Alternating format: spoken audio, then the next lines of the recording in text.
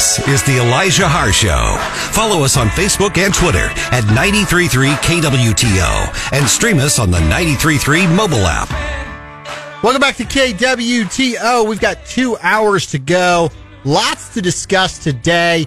5:05 GOP operative Greg Keller will join us on the show. Talk about Bill Eigel's fundraising scandal, the Trump campaign suing Bill Eigel today for using his name without their permission.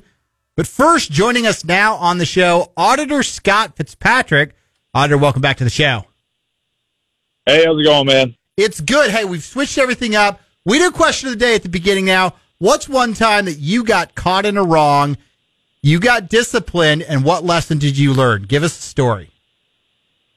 You know, when I was in first grade, this one's probably one of my earliest memories of really making a mistake. I was with a friend and we were at the grocery store. He was coming over for the weekend. We were at the grocery store wandering through while my mom was shopping, and they had the little candy bins set out. And, where you could get a bag of candy and then pay for it. Well, we just each took a piece of candy and started eating it or whatever. And we ended up back in the car, and my mom noticed there was something in my mouth. And she lit into me. So, and then anyway, she made me go back. She realized after we left, so she made me go back the next day, go to the owner of the grocery store, pay him for the candy, apologize. The whole thing was a big ordeal. That was the first time. So, I was 6, 7 years old. It's funny. My brother has a very similar story, and I can't remember exactly the details, but he would when he would run over, my mom would send him to an aisle, and he'd always know where the candy was, and he put some in his pocket. Well, eventually, I think she found the wrappers, and same situation. She made him go to the store, present the stolen merchandise to the owner of the store, and he's never forgotten it. Life scarred him for life, and he's like, I've never stolen a thing again because of that. Yeah, it's one of those. It was a good parenting moment, by my mom. And, but the friend that was with me, my mom let his mom know. I don't think she did anything about it. So, it's just one of those things where, I'll never forget that.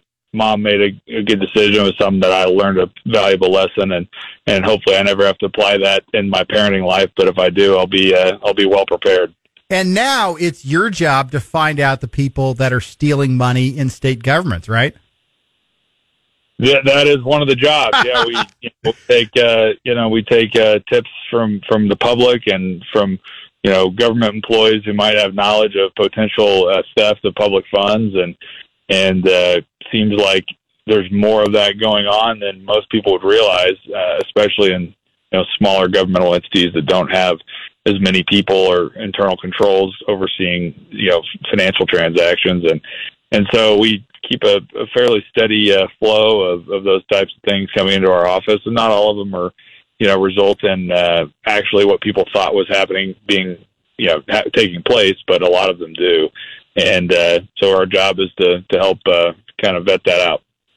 Tell us a little bit. One of the big things you've announced recently is you're auditing the state's marijuana process or system. Tell us a little bit about how that presented itself.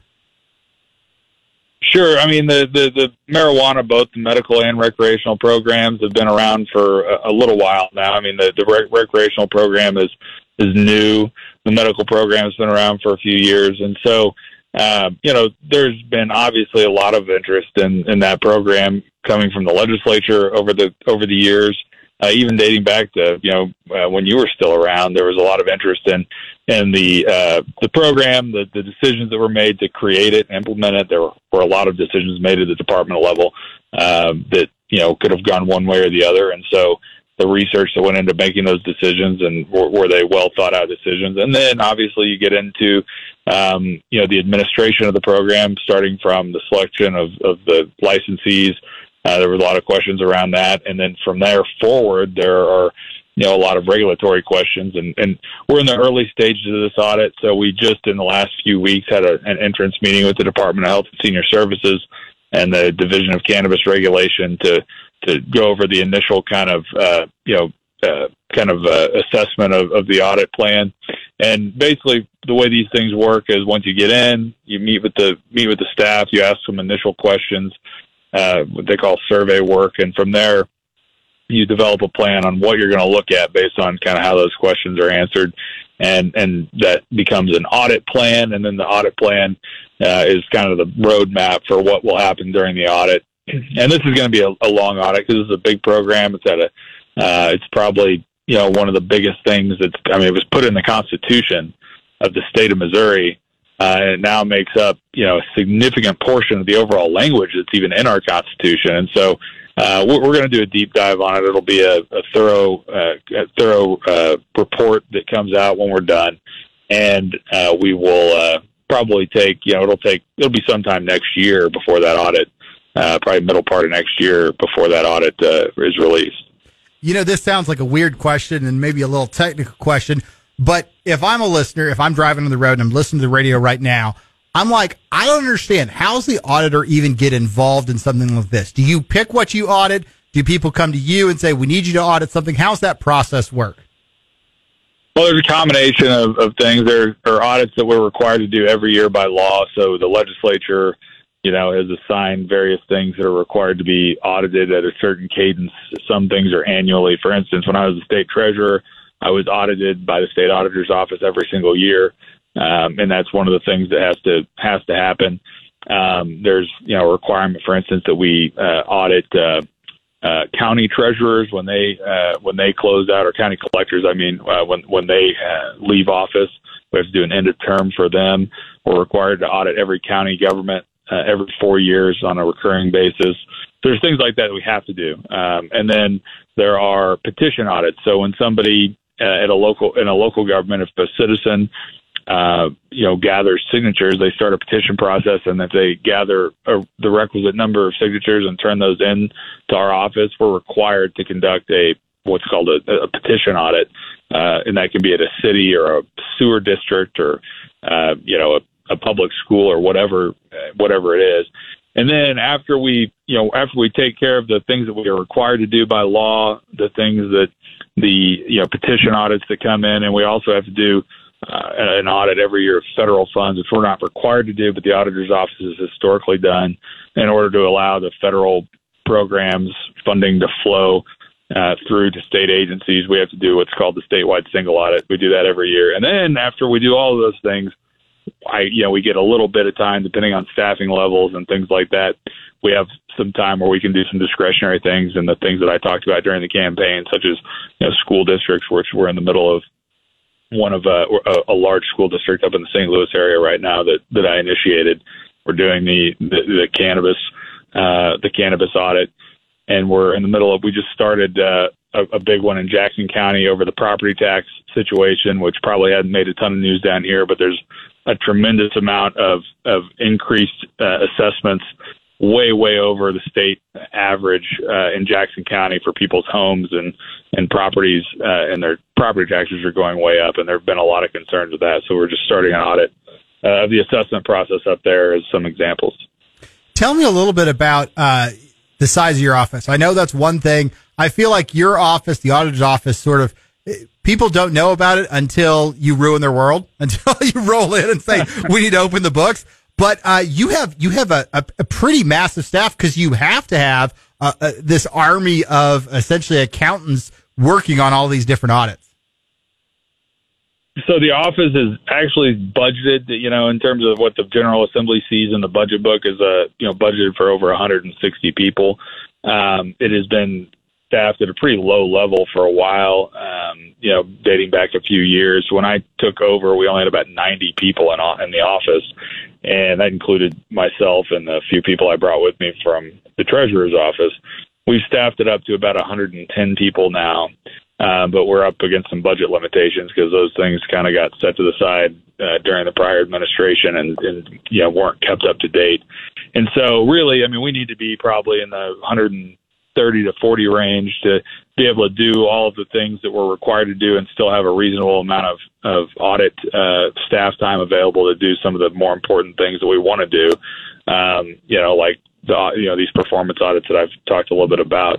But you're right. It is a tremendous amount of labor that goes into these audits, a tremendous amount of auditor time that goes into them. Some audits can take, 4,000 or 5,000 audit staff hours to complete. The statewide single audit takes, way more than that. It takes probably around 30 to 35,000 hours to complete. And so there's a tremendous amount of work that goes into these, and it takes a big staff to do them. Scott, tell us a little bit, in the short time that you've been there, your prior job was as the state treasurer. Is there anything you particularly miss? Because I personally, every time I see a post about an auction of unclaimed property in Missouri, I'm like, I wish it was my old buddy Scott Fitzpatrick still doing it.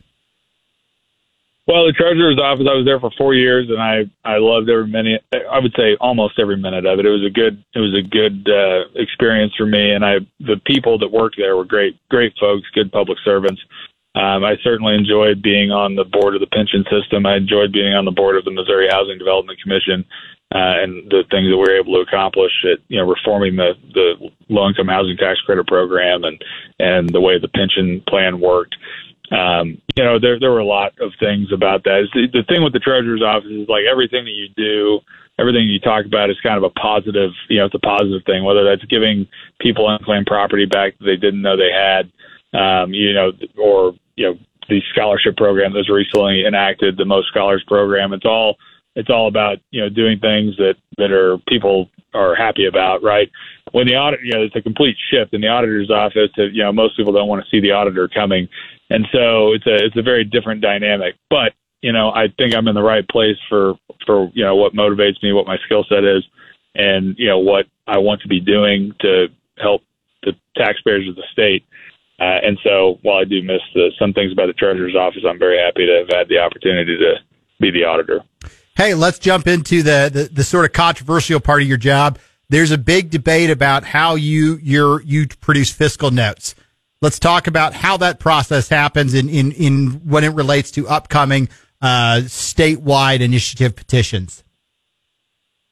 Yeah, so every initiative petition that gets filed goes to us in the auditor's office to conduct a fiscal analysis, or we essentially develop a fiscal note for that initiative.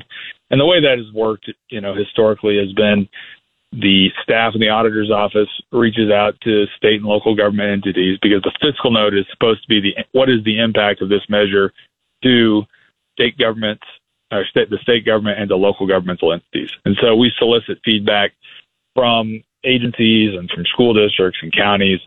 And when we get that information, we generally compile that into basically summarize it and put it into a fiscal note summary and say that, state government entities estimate no cost or savings, local government entities estimate, costs of X, Y, or Z. And that's generally the fiscal note. We also get input from public, for people in the general public, right? And usually it comes from proponents, the people who filed the fiscal note, filed the initiative petition. They will try to submit information to help bolster the likelihood of the proposal passing at the ballot. And the job of the auditor's office is to compile all that, look at the submissions, and determine whether or not they're reasonable, and whether or not to give them weight. And so we're in the position of having to say, okay, this looks reasonable, we're going to go ahead and include it, or this doesn't look reasonable, and we're not going to include it. And a lot of times we have submissions that contradict each other, right? And so in that case, we have to try to determine, okay, which one of these is more likely to be accurate, right? And then we have to pick one and go with that. And so that's generally how it works. It's, not a perfect process, but it's one that we have to do in a very limited amount of time. The whole process from start to finish is 20 days, and the first 10 days of that is time for for anybody who wants to give us submissions, and then we have 10 days after that to try to analyze it and put it into a fiscal note and fiscal note summary that goes over to the Secretary of State to put on the ballot. And a lot of times we could have 10 to 20 of these going on at one time with a staff of essentially 2 or 3 people who are working on these things. And so it's a job that is pretty interesting, and it's obviously the subject and recently has been the subject of litigation and a lot of news for around the office. But we're just doing our job the best we can. I'm required to try to do this in a way that's unbiased and set my political positions aside, and I've done that. And obviously, it's caused me some some lawsuits that I haven't enjoyed very much, but I'll stand by the job that we did. I love your very, very clear and technical description of your job, and then your slight emotional. I really don't want to be involved in these lawsuits at the end.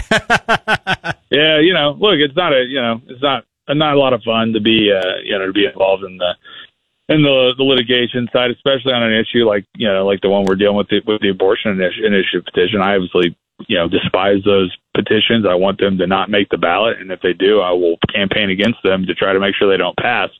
But being sued by the side of that I agree with on the issue, being sued saying that we aren't doing our job, or we did a bad job on the fiscal note, when the reality is we just did we gave an unbiased summary of what we thought the cost or savings would be, and obviously the people who want that to be defeated would like for the fiscal note summary to say that that enacting abortion rights in the Constitution is going to cost the state billions of dollars. We just don't have any support for that to say it, and so we can't. I'm not just going to sit there and lie to the voters in order to enhance my own political outcomes that I'd like to see achieved. So yeah, and this is coming from a guy who is budget chair, zeroed Planned Parenthood out of the state's Medicaid budget. You've been endorsed by Right to Life before. I think it's hard for anybody to question your pro-life credentials on this type of issue.